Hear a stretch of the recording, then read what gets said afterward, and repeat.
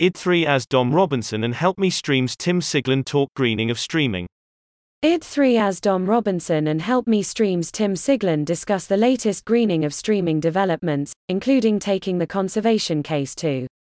Please enable JavaScript to view the comments powered by Discuss. id3 as Dom Robinson and help me streams Tim Siglin talk greening of streaming. Tim Siglin, welcome to our final interview for Streaming Media East 2022 here in Boston.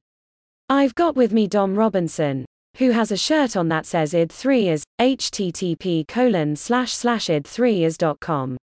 That is his company, but we're actually gonna talk about something else today. Dom and I wrote an article called The Greening of Streaming. In that article, Eric asked us to take a look at the efficiencies as we talked about pricing performance before. And out of that has led to sort of a movement with greening of streaming.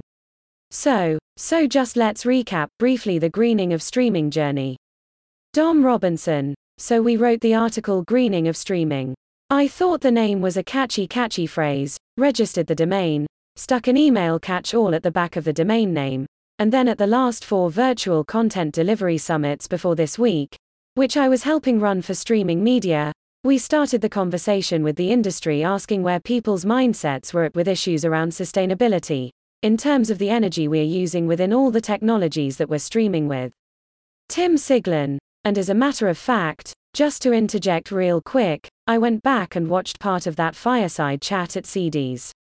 And at the end of it, you said to people, tell us what you know about greening and power efficiency, because we're a bit naive to the language on it. And obviously, one of the things that we've had to do is figure out what the language is around that. Dom Robinson. Certainly, when we were doing the research, the estimation of the reports, they were wildly all over the place. The terminology, watts per frame, kilograms of carbon per hour, all really different to come to any consensus about what anyone in the industry was talking about.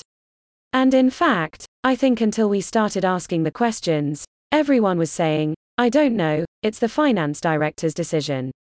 He buys the green electrons. And it was left there. So once we started the conversation, these bigger companies, Akamai and Intel went out and really started to drill into their sustainability story. And so by the second and third content delivery summit, we were starting to get panels. We were starting to get the discussion going. One of the premises you mentioned a second ago that we put forward was this idea that the CDN industry in particular spent the first 10-15 years of its life focused on price. We forget that. We think it's all about performance because in the more recent decade it's all been about performance. But the first decade was all about making it affordable to you to get high-capacity content or high data rate content. Tim Siglin. And as a matter of fact, if you'd have large audiences like we have today, your company who was using the CDN services would be out of business, because it couldn't afford to pay the bill. Dom Robinson. Exactly. So we spent more than a decade actually focused on getting it to work affordably so that you could then launch models where people could say, oh, I haven't got the quality I want. So then we spent another decade getting the quality to the point where it was good enough that the consumer opted in. But nobody had ever thought about the power efficiency. So in the last 2 years with CDs that conversations firmly begun, and greeting of streaming as a catch-all email group grew. And so we decided to proposition that community to come together to have a full-day online event talking about this, which we did last September. But as momentum for that was coming together, we realized that there was going to be critical mass to create a trade association. So that was essentially our launch event. Tim Siglin. So besides the language portion, which is Working Group 1, and the lexicon, we have several other working groups. Working Group 2, which you're working with now around sort of getting the messaging out, but what are Working Groups 3 and 4? Dom Robinson. So just to actually explain what the working groups are, basically, as the membership formed and came together, the first and most important rule of the club, if you like, Fight Club, is no greenwashing. So while there's no really formal written constitution at this stage, that may happen certainly within context of working groups, maybe broadly across greening of streaming, this gentleman's agreement, if you like, of no greenwashing has been powerful. We're now peer reviewing each other to make sure that our marketing doesn't make claims that are unsubstantiated just to try to win competitive sustainability points, which aren't really, when you look at the big picture, sustainable. So anyway, we got together and formed these working groups 1 and 2, which were kind of mechanical and baseline things. And then the best practices working group. We couldn't really kick that off at first. The long-term aim is to share best practices amongst the community. But we couldn't kick off the best practices group without knowing, if you like, where the needle is. That led to working group 4, which is really the one that's got the legs on the whole thing. Most people at the moment think that there's a linear relationship between the amount of bandwidth you use and how much energy you use. And therefore there's this idea that if you save bandwidth, you are greener. And actually when you start to look at the whole thing with a system-wide view, you discover that actually you are provisioning everything for peak capacity most of the time, if not all the time. So it doesn't matter if you're sending any data or not. If you go from 0 to 30 million users and back again, the system energy stays pretty level. That's the null hypothesis. And nobody's got any real data. So we've got some pretty interesting organizations that have joined up, AMD, Intel on one side on the sort of chip and fabric level, Akamai Ateme, Cortex, Broadpeak, and Varnish in the operator networks Varnish as well. Also Axelo, Mainstreaming, Radiant, TNO, White Rabbit, and Ebu. These guys are deployed widely across these infrastructures, and we've said to them, let's get some instrumentation going into the network where we're all agreed on the measure that they're taking. And let's start to measure. Let's aggregate that. And then let's not mark our own homework with the industry. We're gonna have a transparency problem if we do that. So we've engaged Bristol University in the UK in the first place. We may well engage others to mark our homework for us. They're climate scientists. They have models which are extrapolated from lab tests and haven't until now had a lot of real-world data. So, working as a team with them, we can give them real-world data to increase the resolution of that information. And very early indications are that the null hypothesis has got some legs.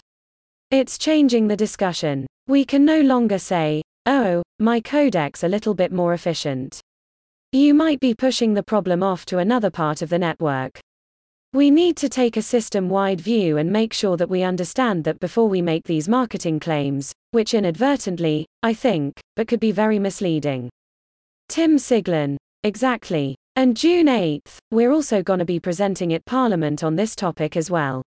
We're all focused on the engineering piece, but we have to remember that from an outreach standpoint, we've had some interest in the UK Parliament as well. Subscribe now. Current issue, past issues. Free. For qualified subscribers. Related articles. Streaming Video Alliances. Jason Thibault talks state of the SVA. Streaming Video Alliances. Jason Thibault and Streaming Media's Tim Siglin discuss the maturation of the streaming industry, the greening of streaming, women in streaming media, and the growth of the SVA over the last 2 years in this interview from Streaming Media East 2022. Red 5 Pro's Chris Allen talks real-time streaming. Red 5 Pro CEO Chris Allen discusses the growing market for ultra-low latency, interactive streaming in applications like auctions, betting, and video conferencing and a multi-cloud approach to delivering it in this interview with Streaming Media's Tim Siglin at Streaming Media East 2022. Quellet V's Dashuna Spencer talks celebrating global Black stories. Quelly TV founder Dashuna Spencer discusses how the OT channel curates affirming stories for the global African diaspora rather than focusing on Black trauma like more mainstream services in this interview with Streaming Media's Tim Siglin at Streaming Media East 2022. Livoo's Mike Savello talks going mobile with hybrid, REMI, and cloud workflows.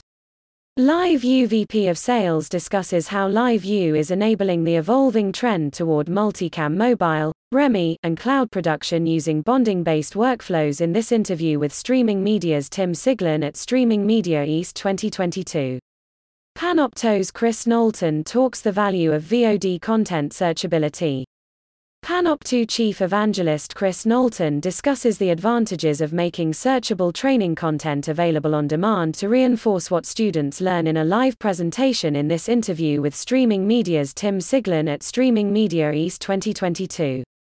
Vimen's Megan Wagoner talks acceleration of cloud broadcasting.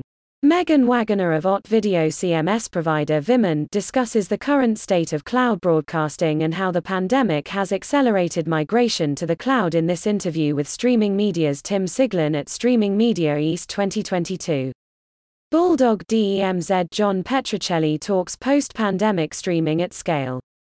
Streaming Media's Tim Siglin and Bulldog DEMZ John Petrocelli discuss how tentpole live streaming events have changed over the last 3 years for the streaming pros who deliver them, the audiences that engage with them, and the brands that invest in them in this interview from Streaming Media East 2022. CNN's Ben Ratner talks cloud and Remi production at Streaming Media East 2022.